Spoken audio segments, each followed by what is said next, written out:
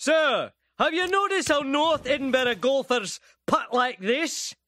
And South Edinburgh golfers putt like this? Eh?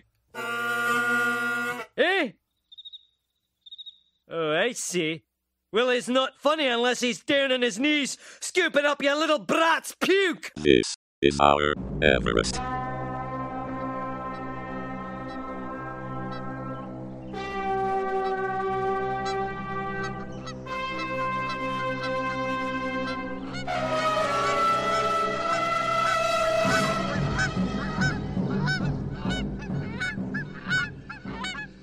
Greetings, culture vultures, and welcome to This Is Our Everest, the analogue TV podcast that is now 25% vaccinated against COVID-19. True. Yeah, take that, disease. Yeah, I haven't reacted particularly well to it.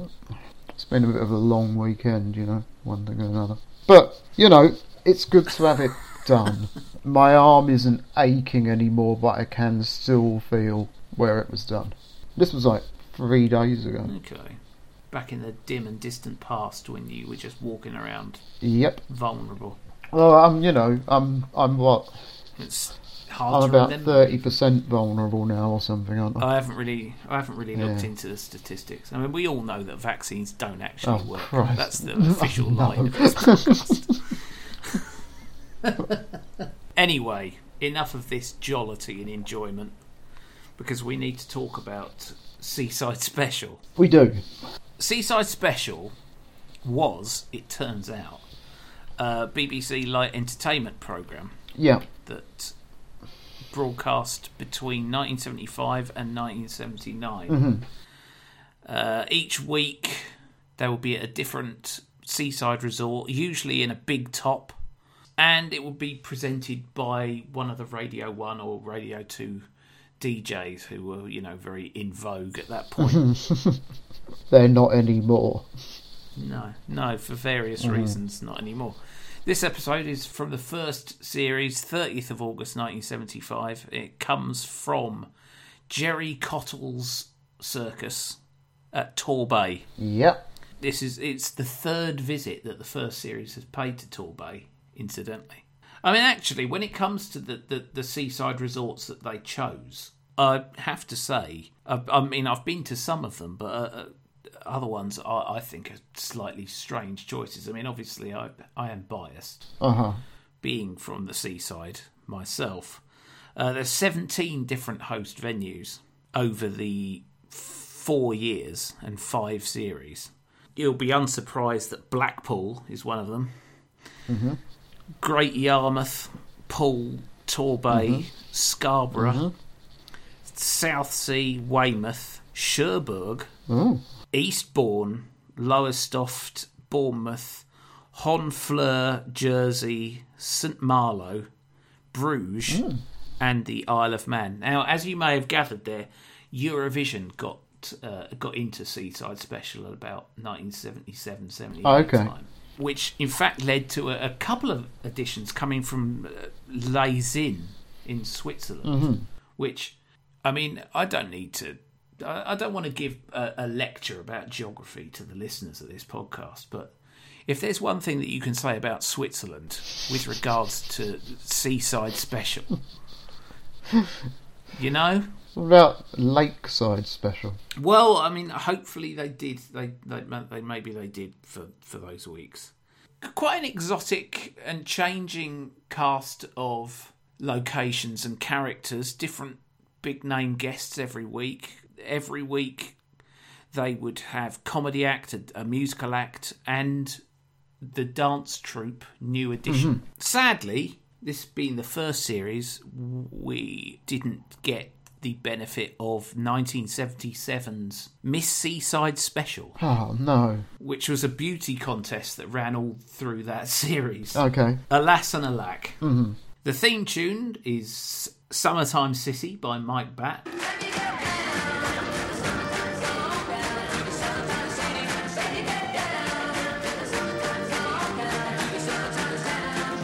And today's host is Mr. Tony Blackburn.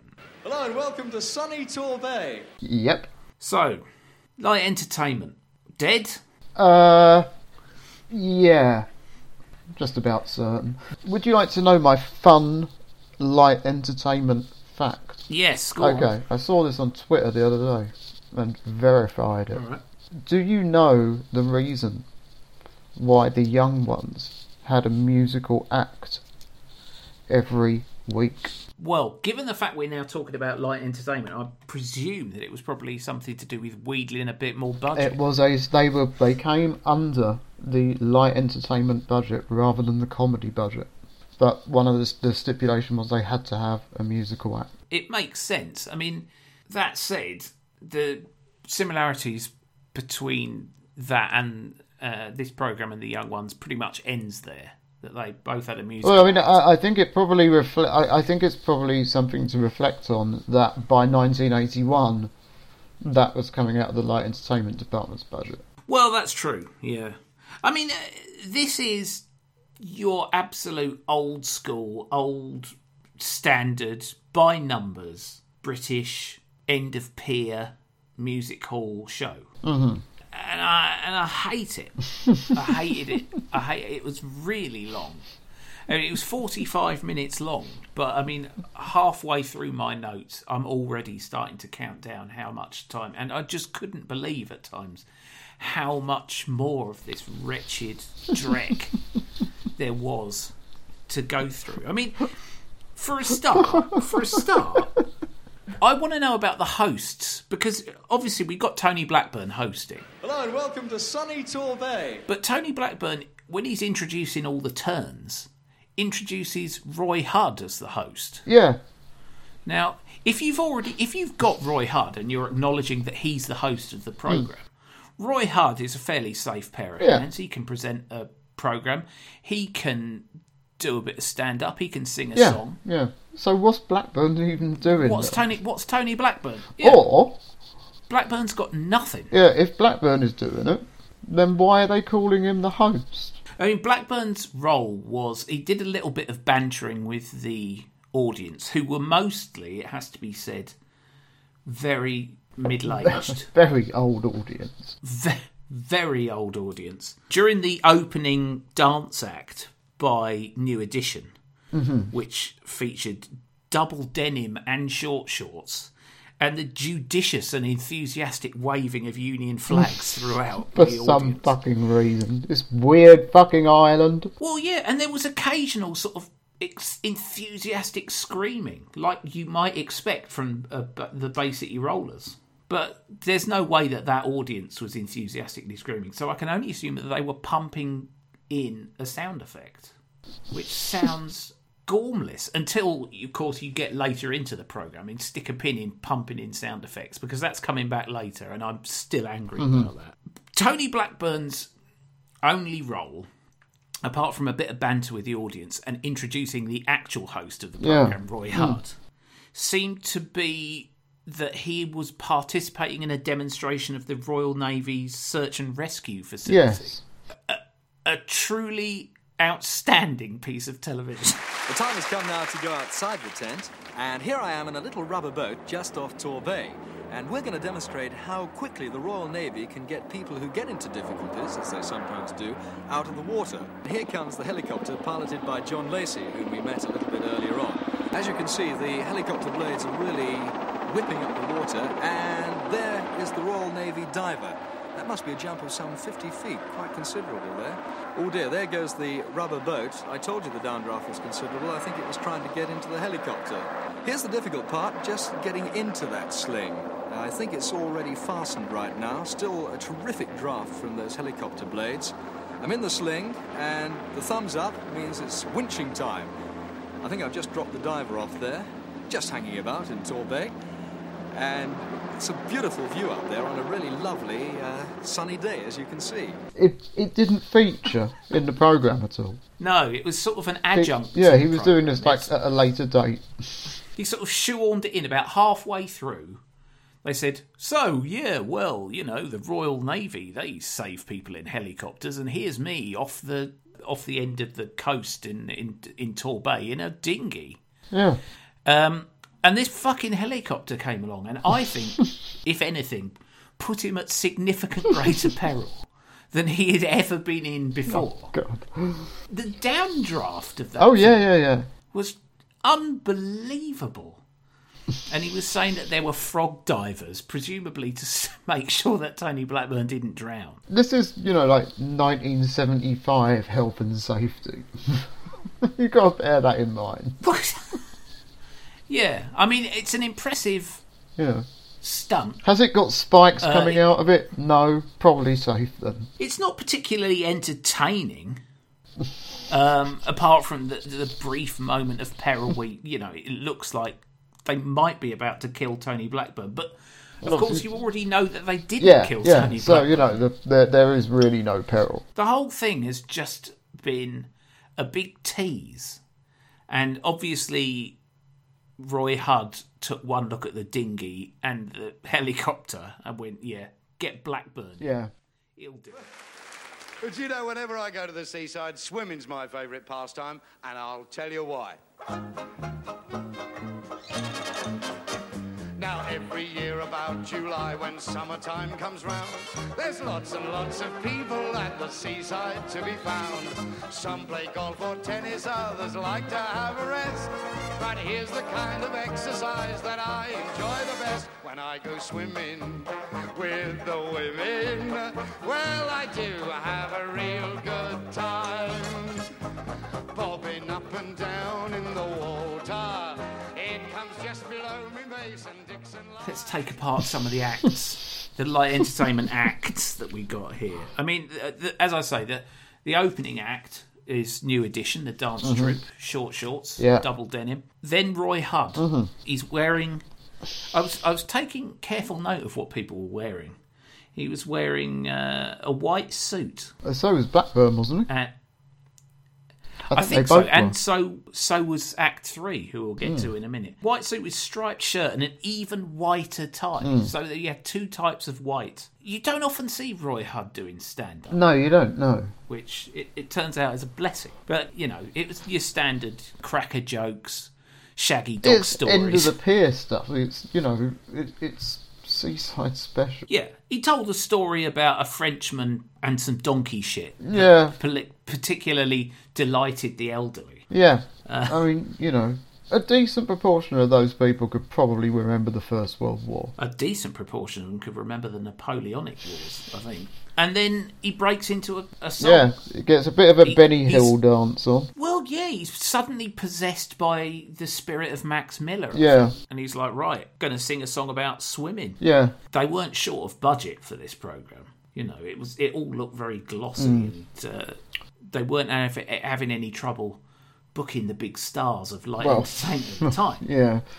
It just so happened that the big stars of light entertainment at the time were all shit. No, I mean, the thing is, right, okay, I understand the appeal of Roy Hudd's turn for an audience that's in its 60s or 70s in 1975. Oh, yeah. Because at the end of the day, he's musical. He's ended a pier.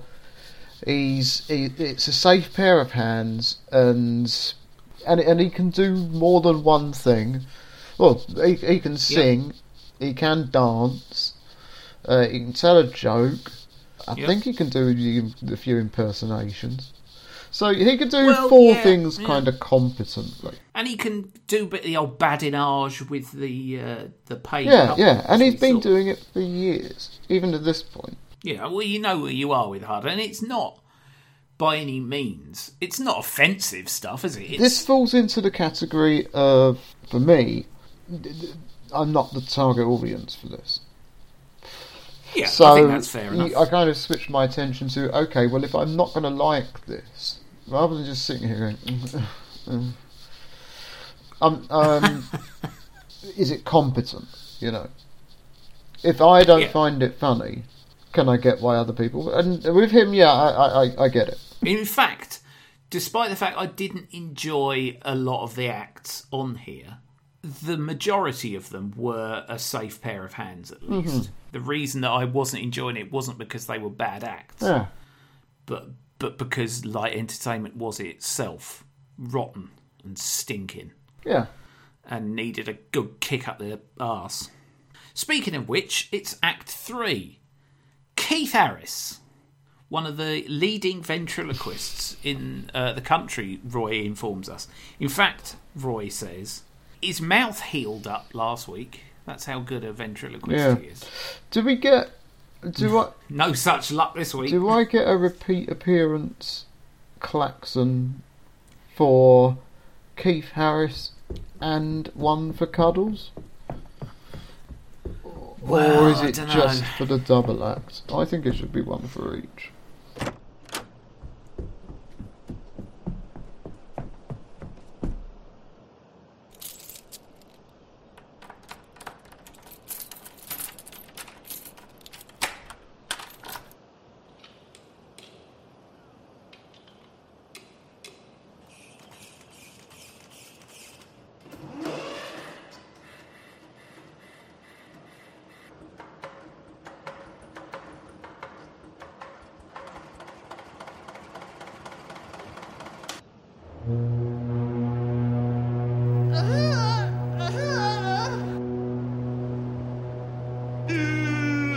Can I sing?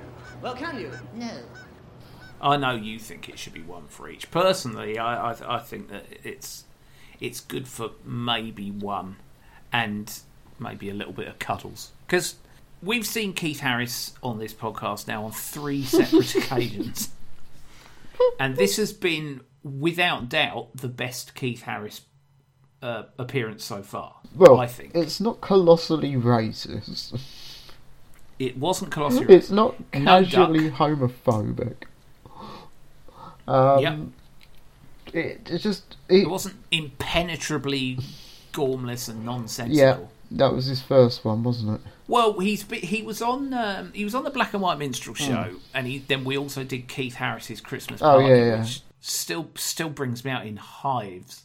But obviously on the Black and White Minstrel show, we were both a little bit taken aback that he didn't have any of his usual characters. No, he'd in fact brought along a new array of much more racist puppets. Yeah, but this is old school. I don't know whether or not Orville came along later than this. I mean, this is 75. I would have assumed, you see, because I don't know anything about Keith Harris. I would have assumed that Cuddles was the spin-off. You know? Well, he had you'd Orville, think so, who's very cute, and he was like, right, I want to spice this up a bit. I'm going to bring in a monkey that hates that duck. He didn't mention the duck at all, Cuddles. No, he did not. He just went through a perfectly reasonable ventriloquism act, I have to say. I mean, it's saying something when Keith Harris is the standout star of the programme. 45-minute programme. But that I think is what we're dealing with here. I quite like Cuddles. And this is Cuddles. I think this is a Mark I Cuddles. He's very large. He's very sort of rangy. Yeah. He's got great big flat hands and feet with black fingernails. Yeah, he's kind of all over the place. Yeah, he's got a slightly more simian nose. He's cheaper.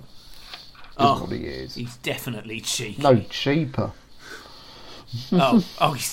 He's definitely cheap. Yeah, but I mean, he's definitely cheap and he's definitely cheeky. It was all right, you know. It was kind of competently done, and it was 1970s comedy. I mean, I suppose at the time that Cuddles would have been kind of considered an upgrade to Emu. That's what he was going for, wasn't it? He wanted it to be like Emu, only it could talk. And obviously that's the problem with Emu. Yeah, that's the problem with Emu, is that it's really funny, but not for very long. Yeah. And then there's nothing. No, it's limited. And then, I mean, do you know what I mean? Limited. Then it's down to the bloke to fill that void on their own until it's next appropriate for it to attack something or nod its head. I just don't understand Orville. The act that I saw there could easily have sustained Keith Harris throughout the 1980s. Maybe he wouldn't have been quite so successful, but then again, maybe I wouldn't run from any mention of him with such gusto. Because that bathos-ridden, stinking, nappy-wearing green duck is a prick and I hate him. Whereas Cuddles, you know, he's all right. Bit cheeky. But yeah, Cheeky monkey. yeah. He can do the odd impression. Well, I mean, I'm always, you know, surprised at the vehemence of your opinions on random subjects. I really hate that duck. It looks to me like Cuddles came first. Yeah.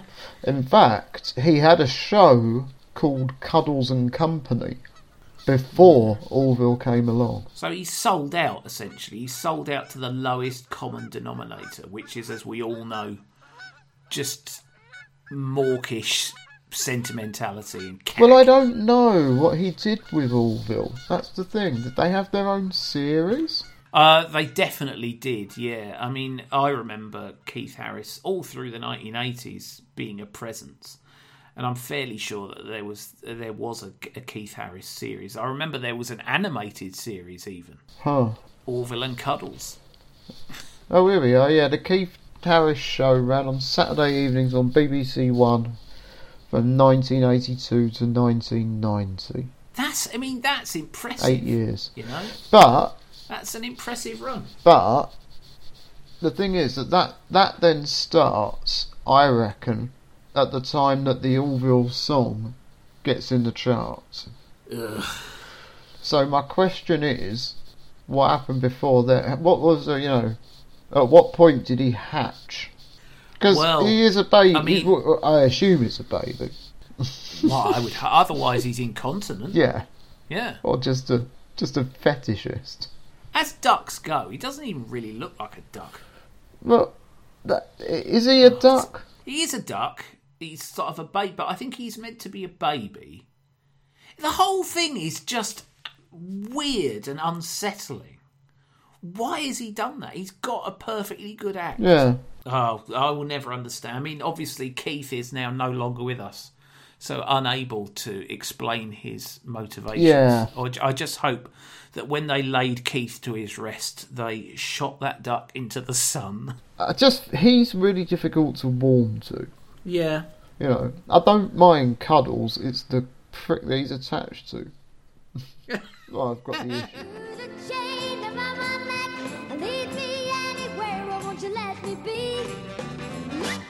Teddy bear, I don't want to be a lion, 'cause lions play too rough. I don't want to be a tiger, 'cause tigers ain't the kind you...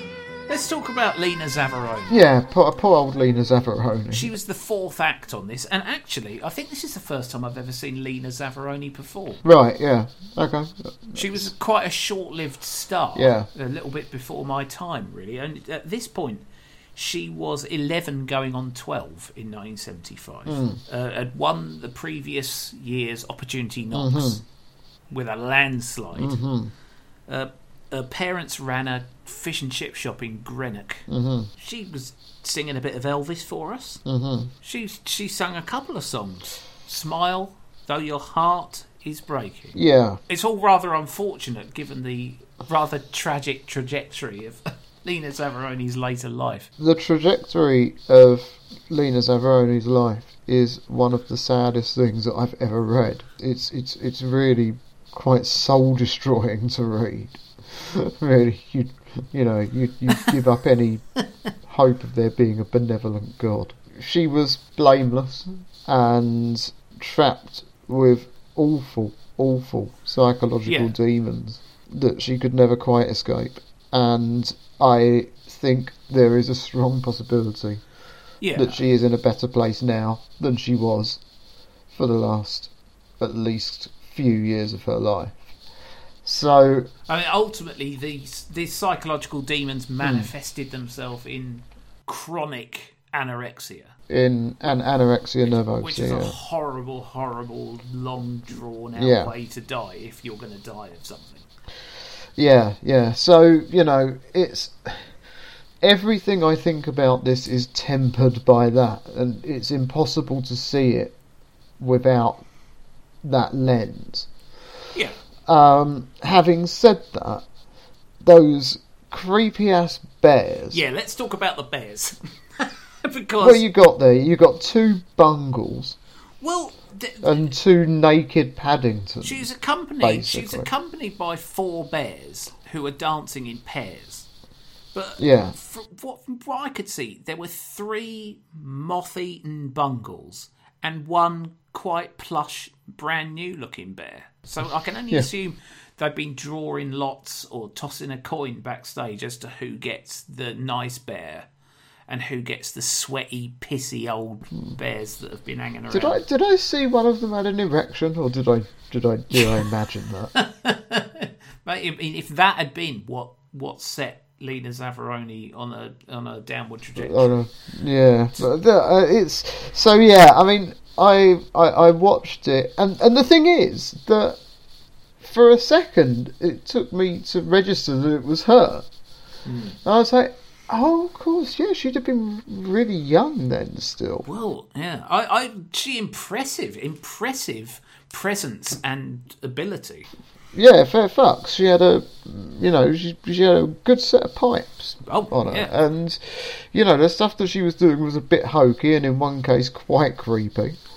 Yeah. But yeah, she could sing. That girl could sing, and I mean, she's actually Lena Zavaroni. If she was still alive, she would be almost exactly the same age as my sister. Okay. Born within a month of her. Have you ever seen your sister accompanied by 3 manky bears and 1 nice bear? Just that one. Just the once. Everyone gets that day in the sun where everyone gets one. they're followed by 3 threadbare bears, moth-eaten, pissy bears, and 1 brand new bear. Yeah, absolutely spotless, pristine. Yep. Bear. Anyway. Yeah, I mean, obviously, Lena isn't very important. She's very much the hub of this show because this, as you mentioned last week, the whole thing being uploaded onto YouTube was done by an account called Lena Zavaroni Fans. Yep, fans of Lena Zavaroni. With a Z. Yeah. So obviously, there must be rival accounts that managed to steal the one with an S. But, fair, or maybe they're just echoing the Z at the beginning of Zavaroni. Yeah, I presume Who knows? Roy then meets some of the holiday makers in the front row and asks them to tell him some jokes, which I think we should gloss over because... Yeah, I kind of lost interest a bit for a few minutes there, if I'm absolutely honest. I mean, the thing is that in 1975, British people were not used to standing in front of a camera. No. They weren't able to perform. No. And it's something that we've learnt how to do without even really noticing it. If you and I, if a TV camera stopped us in the street, we'd know exactly what to do. Well, yeah, I mean, we'd certainly have a better idea about how it's going to play. And, I think you'd be surprised at how... aiming for. Yeah, no, I think you'd be surprised at how camera savvy you would be. We are way more videoed and way more photographed than they would ever have imagined possible. But the point is there that if you stick the camera in front of them, they don't know what to fucking do. Well, certainly not Sarah, who admittedly was only 5 years old, but she got her knickers out. Yeah. And then told a quite poor joke. I didn't write any of the jokes down. I didn't think I would be needing them. I might include some in the edit just so that everybody can really benefit from the crushing feeling where you're just wading through some kiddie content, hoping it's not going to be as bad as you think. Now, Sharon, have you got a little joke for me? What's your joke? What's got teeth and never bites? What's got teeth and never bites? I don't know. A comb. A comb, very good, yes. Little ripple, I think. Really good, Sharon. Now, who we got here?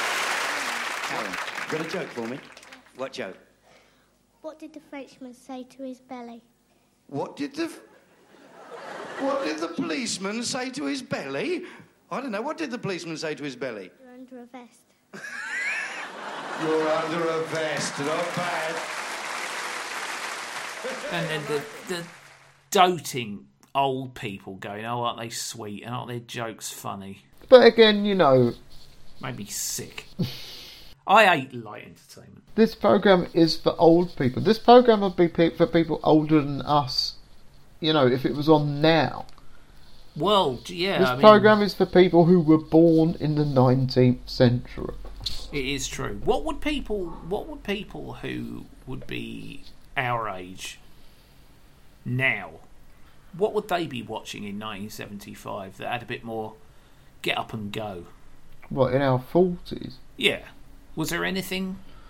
Did TV cater for the postmodern post? Well, no, because we wouldn't have existed. We'd have been like, you know, like we'd have been 1975, 48. Yeah, we would have been Albion Free State or dead. Yeah, we were. Yeah, we were. I mean, we would have been fucking hell. If we'd been that age then, yeah, I'd only be 2 years older, 2 years younger than my dad. So that's. But I'm sure. I bet your dad wasn't watching Seaside Special. I think they used to watch The Good Old Days. Ah, a similar show. Yeah, the kind of, you know, the indoor equivalent. Yeah. It was all musical acts. There was nothing else apart from musical acts. Yeah. And done in a theatre that was made up to look like a musical. I don't even know what I'm telling you. You know fully well we're going to do it on this podcast one day. I had no illusions. But that was very popular and very successful and around for years. On the subject of what is old-fashioned and what is voguish, I'm always interested to see stand-up comedians in these programmes because obviously stand-up as an art form has changed a lot in the last 50 years from being, you know, a bloke just telling jokes like Have You Heard the One About? And it's unimaginable now, really, that someone would just get up on stage and just tell jokes. I know that there are comics that do it, and there are some that do it very successfully, but I think even they have got their own little spin on things. So it was interesting to encounter Derek Dean, who I'd never heard of. I'd hope to never hear of again. He led off with some material about going on holiday to Spain, which wasn't the usual sort of jokes. Have you heard this one? Have you heard that one? I'm going to do some racism. It was actually, you know, it was a bit of observational comedy that didn't work. But he tried to do something different.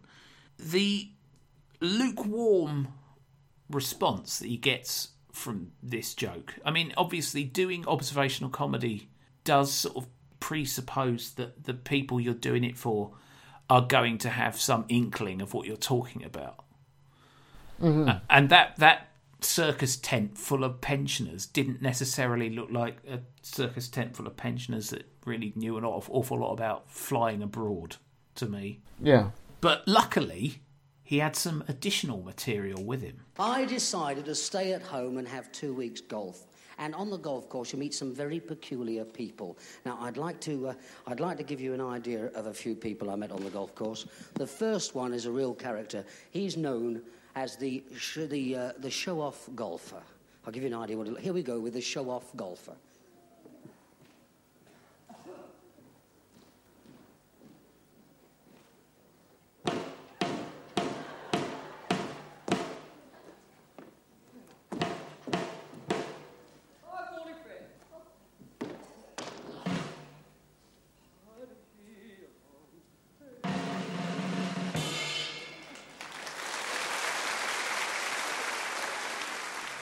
I don't know where you stand on extremely esoteric comedy, but doing golf material on primetime BBC television, that's something else, isn't it? He had a club with him. He had sound effects. So this preposterous, ludicrous, absurd, totally irrelevant pantomime was even more complete picture of whatever golfer he was trying to impersonate. Yeah. God almighty, that was possibly the low point of my life. Well, again, you know, I just sat watching that thinking... I was thinking about these speciality acts they had in the 1970s. Yeah. I was thinking about old Bernie Clifton on his ostrich.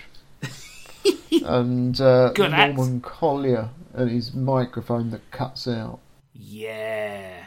Again, though, a good act. Yeah, and I was thinking of those guys. And I was thinking that that's what this dude is, isn't it? He's one of those. He can come on stage and he can do that. Yeah, golf material. But the problem is that he's like fucking third division in comparison with your Clifton. Or your Hull.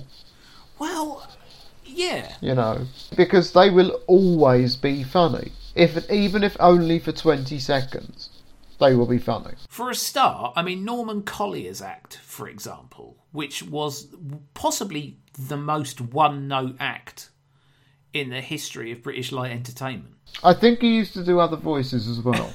It works because we all understand the concept of a microphone. Yeah. I don't know about golf. Even if I did know about golf, my experience of golf wouldn't necessarily be the same as this prick. The brazenness of going, oh, I'll just do some of my golf material. It's going to kill. What an arsehole. I'm really enjoying how outraged you are by so much of this. Well, it's absolute It's all coming shit. flooding back now, isn't it? Well, it is. But why would you do it? Why? Why? How? Why? How? No. Oh, no. he's made... No, he's made they laughed, didn't they? The audience laughed. To a certain extent, but I think the thing is, he was doing a certain amount of sort of pantomiming and gurning and flailing, and there were sound effects. And you just think... It's like Gary Wilmot in Copycats, where he's just mugging along harder and harder and harder until he gets a laugh. And that's not the material getting a laugh. That's just you absolutely degrading yourself. But then you could say in that case the problem is with the writers. Yeah, but I suspect that Derek Dean wrote his own material. And there's a good chance of that, yeah. A whole room full of script writers like The Simpsons. Oh, they come up with that. Barry Cryer's out the back working out a routine for every one of the 14 clubs in his bag. God almighty. There's a second musical act before Tony Blackburn does his little stunt. The vocalist John Britton, who's never been on television before. I doubt he ever was again. So, you know, that was John Britton's moment in the sun. Yeah, well done, John. But, having said that, after Tony has almost been killed by a Chinook helicopter in the English Channel, the next act is Tessie O'Shea. Now, that's a big act. That's a big music hall. Yeah, I mean, that's your headline act, isn't it, right there? You would think. I mean, Tessie O'Shea's a big star. Yeah. I mean, at this point, she's 62. She was wearing a circular rug with a hole snipped in the middle of it. But I was looking into Tessie O'Shea because I was aware of Tessie O'Shea from a documentaries years and years ago about the history of British music hall and its effect on the comedy landscape. It's really interesting, isn't it? It's a really interesting subject. Yeah, well, Tessie O'Shea was big.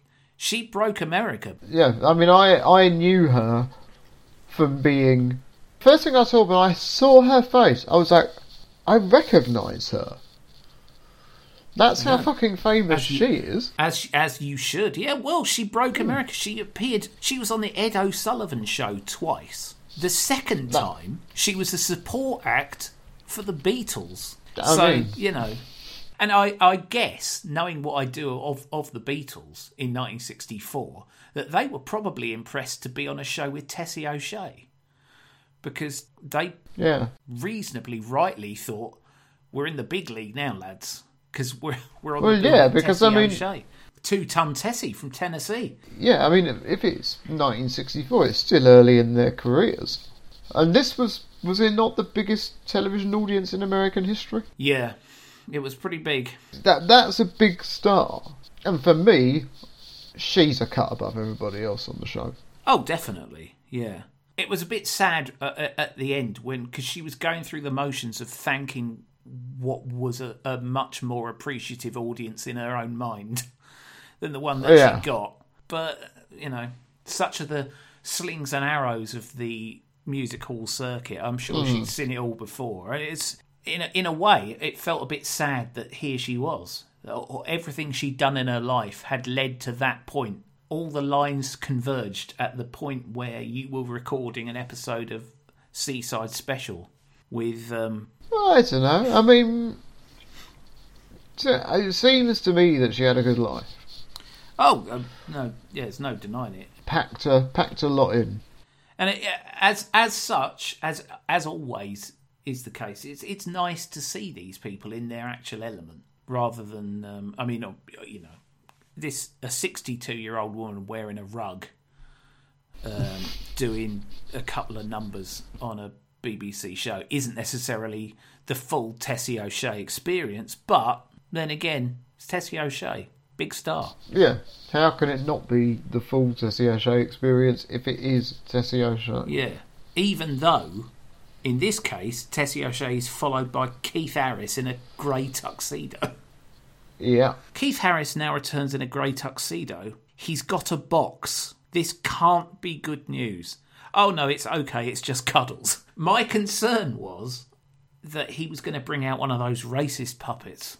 Yeah, well, I did read... I did have a check afterwards, but at the time, I didn't know any better, and I wondered if it might be the Orv. But obviously it wasn't. And was never going to be. Cuddles has got his legs stuck in the box, and then he blows up a balloon and does an impression of Tommy Cooper. And as my notes put it, there are somehow still 15 minutes to go. Ladies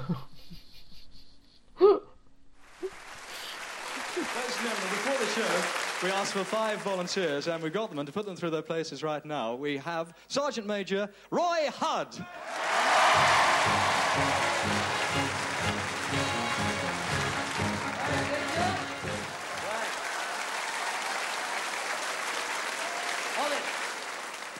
Right, fags out. Weekend revallies away and pay attention. Because nobody sleeps when I'm on. By golly, it's hot in here, isn't it, eh? Me little perforations are full of perspiration here, I tell you. Ah, so let's meet the 5 volunteers. Squad, by the left, quick march. Here they are, here we are. Right.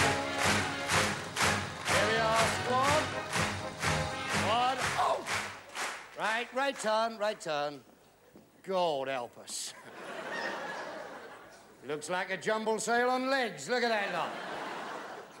Right now. Don't do that, madam, please. This is a classic sort of light entertainment staple, isn't it?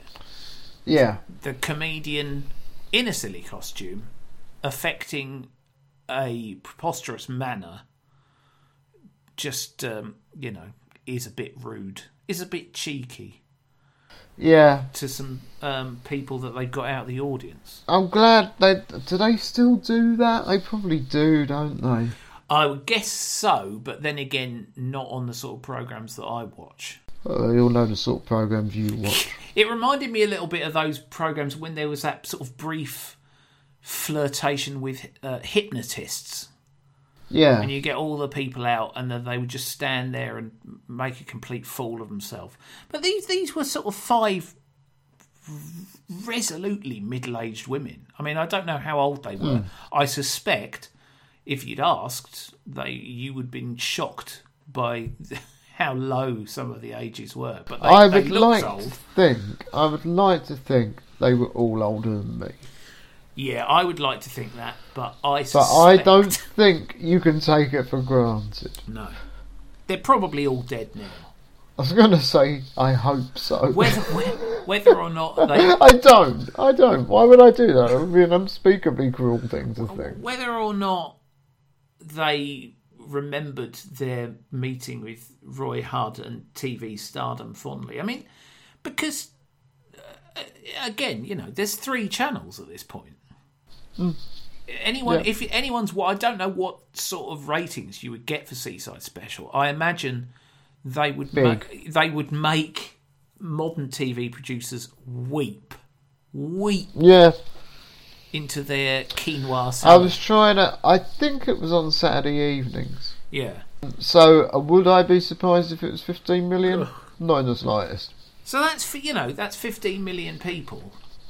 It could be 10. I don't know. I'm putting numbers out the arse. Yeah. But say it's like a fifth to a quarter of all the people in the country are watching you, and as you said earlier, it's not a lot of opportunities to be filmed.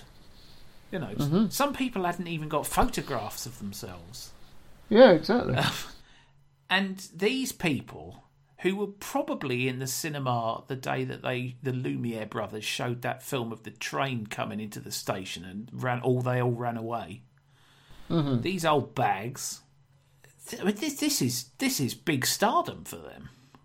Mm. I can't remember anything about them.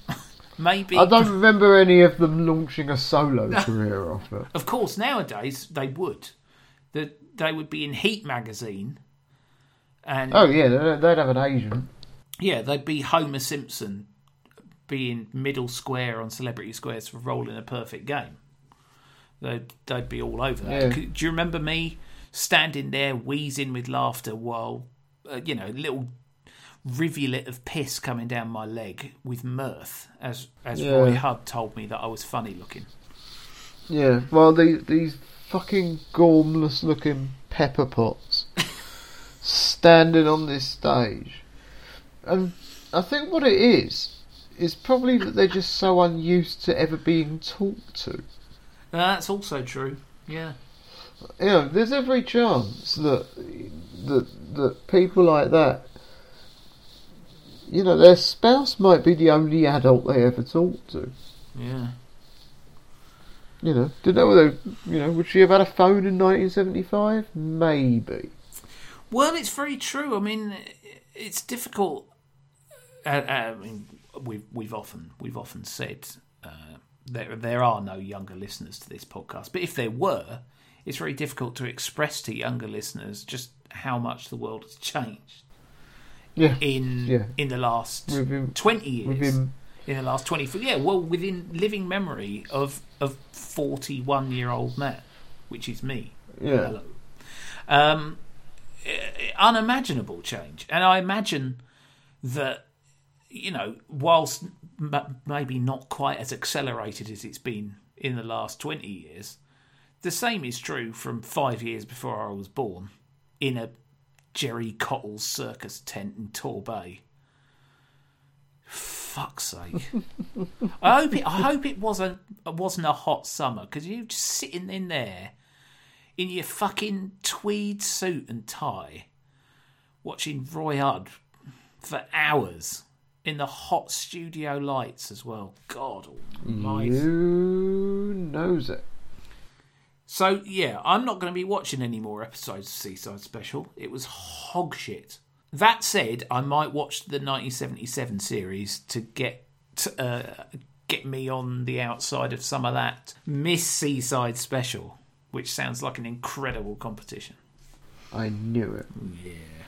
So I hope you're pleased with yourself. Very. Yep. I will accept that. Rats. So. Yeah. Creamy Centres. You got anything good this week? I found a couple of old episodes of Police 5 over the weekend and watched those. Shaw Taylor. Hello. I can't really remember the format, but I mean, I know that it didn't have reconstructions, did it? No, they were only 5 minutes long. That's what made Crime Watch really... Yeah, that makes sense. It's what really made Crime Watch the market leader. Yeah. Keep 'em Peeled, obviously, was the... The thing about... Right, okay. So the thing that I always found weird about Police 5, and from what I can see, that changed according to where you were, because it was regional. So you would have had the southern one, and I would have had the London one. Yeah. And on the London one was very noticeable for its silence. It was usually just Shaw Taylor in like a office, sitting behind a desk, just talking with still photographs, maybe a photo fit. Every once in a while, they'd have like 3 seconds of a reconstruction if one had been done for something else, and it was, I think it was 15 minutes long in London. Obviously, 'cause there's so much crime there. But it was still called Police 5. Oh, that's a shame. I could be wrong on that. I could be wrong on any of these things, but that's my memory of it. And like I say, this overwhelming silence didn't have any theme music. Didn't have any closing music. I think it might have had like a police siren at the end or something. Yeah, it was sort of it was like a little insert, wasn't it? Sort of in between programs. Yeah, and it was very sparse. It was very, there was nothing to it. And I found it kind of unsettling when I was little, but I used to watch it anyway. And I've been back as an adult and found a couple of episodes, but I haven't watched them yet, so I'll report back. This, when you found these episodes of Police 5 with Shaw Taylor, was this at the same time that you found the 3-hour-long instructional video Join Us for Bridge with Shaw Taylor? Yeah. Did you just find a little cave, a little Shaw Taylor cave? I typed Shaw Taylor into YouTube search. Don't laugh. Well, it's very funny. It's quite niche, isn't it? It is quite niche. I mean, I wonder how many people they had searching YouTube for Shaw Taylor that day. If there was anybody keeping an eye on that, and suddenly it was like, oh, hang on, we got one. Now he's searching how to play bridge. Well, that would be a pretty important thing to know if you're going to... I mean, 3 hours is a long video. I've never spent more than 5 minutes in the company of Shaw Taylor at any one time. I'm tempted to watch all of it. And make you do the same thing. Oh. Well, I mean, if nothing else, it might teach us how to play bridge. But I bloody hope so after 3 hours. Yeah, you need 4 people, though. That's the thing about it. I expect to be like the bloke off the Mastermind board game cover. By the end of my 3 hours in Shaw Taylor's, I want a cat on my lap, and I want a bevy of Asian beauties. Who is that? No, there's one woman standing behind him, and it's somebody famous, or somebody famous's mum. I think it's it might be the singer out of Lush's mum. Well, or it might be... It's someone like that. It's like a singer out of an indie band's mum. Yeah, I think it was somebody who later turned out to be reasonably connected to another famous person. I think you're right on that. That's what I expect after 3 hours in the company of fucking Shaw Taylor. Yeah. Learning all about bridge. Well, that's the minimum of that's my minimum requirement. We've still got that to look forward to. My Creamy Centre this week was very much inspired by one of your Creamy Centres from last week. I was delving into Random Radio Jottings. It's good, the YouTube channel extraordinaire, and I watched the Time Shift documentary about the rise of the DJ. You've got the social history of the pirate ships and which in learning about prog rock, which as we touched on last week, Jesus is still an iron that we've got in the fire. In learning about prog rock, I learned that the pirate ships were actually quite important for the development of it, because there wasn't anyone playing anything like album tracks, for example, on mainstream British media. You had to go to the Pirates. You had to go to John Peel playing, Of course, the problem with the pirate ships, yes, bunch of fucking Tories. Tory hippies, the worst sort of Tories. Fucking Radio Caroline went back on air in the week of the 1970 general election just to tell people to vote Conservative. Yeah, they don't ever deal with that. That's your wacky, crazy, zany fucking pirates for you. Yeah, don't go after our tax though. I have to say, I didn't get all the way through that programme because as soon as it got to Emperor Roscoe, I just couldn't stand it anymore. I couldn't. The way that he was preening and prattling about. He's an idiot, isn't he, Roscoe? Just, honestly. Just have some dignity. Weapon. You're already rich and famous. Have a bit of dignity, will you not? Honestly. Then again, I mean, I listened to the 80s show with Gary Davis on Radio 2 this last week. Oh, yeah. So I'm well up to speed with my. But then again, you know, I was listening to Radio 2 this week in the car. First song that they were playing on Radio 2 was Pump Up the Jam by Technotronic. Nice. I thought, how fucking old am I now? Yeah. That they're playing Pump Up the Jam on Radio 2. Yeah. Yeah, that's decent. It's all pile on. It's yeah. I mean, the one thing I know for sure is that I listened to quite a lot of Radio 2 in the late 1970s because my dad always had it on. Well, yeah, my nan used to listen to it. Radio 2 now ain't nothing like Radio 2 in 1970. No, well, I remember my nan listening to it in the, Terry Wogan in the 1980s, and they'll be playing pre-Beatles stuff, Perry Como. It was almost entirely pre-Beatles stuff. And now they're playing Technotronic. Yeah, they used to have a show called Friday Night is Music Night, which was like selections from musicals and stage shows and what have you. Obviously, the sport used to be on there before 5 Live. Yeah, of course. So European football Saturday afternoons would be on. The news headlines with Roy Hudd. Yes, was on Radio 2. Extremely long-running show.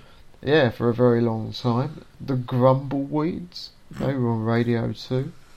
And going back to actually what I kind of wanted to say quickly about old Two-Ton Tessie. Yeah. Is Hinge and Bracket. And the reason I mentioned Hinge and Bracket, because they had a series I think on Radio 2 about that time. And the reason I mentioned Hinge and Bracket was because I was thinking about how there was this generation of elderly matriarchs on the TV. Yeah. And you had Annie Thingy in Coronation Street, and you'd had Ina Sharples before her. And, they weren't all battle axes, but they were all women of a certain age who had a bit of fire in their bellies. Yeah. And Two-Ton Tessie, for me, falls into that category. And that's high praise. Well, yeah. It's Grandma Giles, isn't it? It's... Yeah, Grandma Giles, good example. Swatting the kids out of the way with an umbrella on the way to the betting shop. Yeah, it's Thora Hird. putting newspaper down so Wesley can move through his own house. Yeah, there you go. So that sort of thing. And they're not all battle axes. No, but they're all strong matrician figures. Yeah, but they are of a certain type. And I think she falls into that category. Well, no, I think you're right. So there you go. She's in charge. Yeah. She was Boss Hog. Boss Hog. And Boss Hog didn't exist at this point. Imagine that. Imagine a world where Boss Hog didn't exist.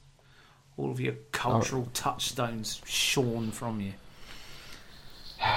Anyway, next week it's your my turn to turn. spin the dice. Yeah, and I thought long and hard about it because I I bet like you did. I like to try and mix up genres and things. But then I thought, let's keep it on a light entertainment tip, but let's go for some light entertainment that I remember rather than light entertainment from your childhood.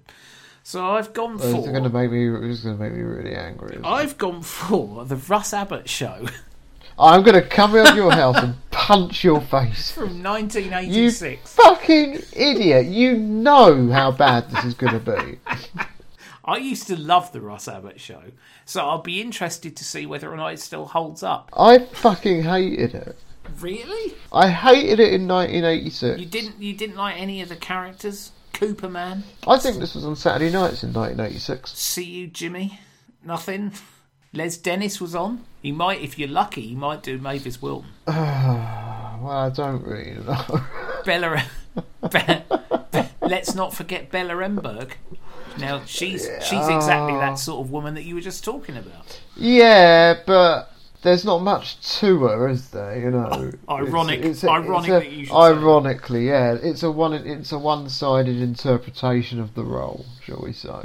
She's Well- no Elsie Tanner. No, she could play quite a good comedy Elsie Tanner, I'm sure. Well, no, she couldn't, because all she could really do there is stand there and kind of look a bit pathetic. That was her thing, wasn't it? So there's this kind of woman in fancy dress who's standing there looking a bit pathetic, and I think the joke might be that she's fat.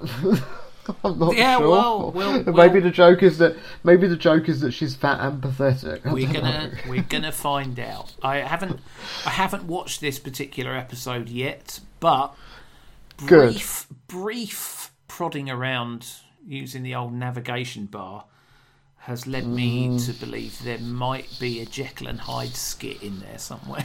Oh no. So that's one to look forward to. Why do you do this? Why do you keep on doing this? You chose Seaside Special. Yeah, well, it had Keith Harris in it. It had Roy Hudd in it. It had John It did. Britton, his first and only TV appearance. And the last TV appearance of the late Tony Blackburn, who drowned on the English Channel in August 1975. But anyway, I'm done. I can't take any more. We'll be back again. We'll be back again at the same time next week. Thanks very much for listening, and goodbye.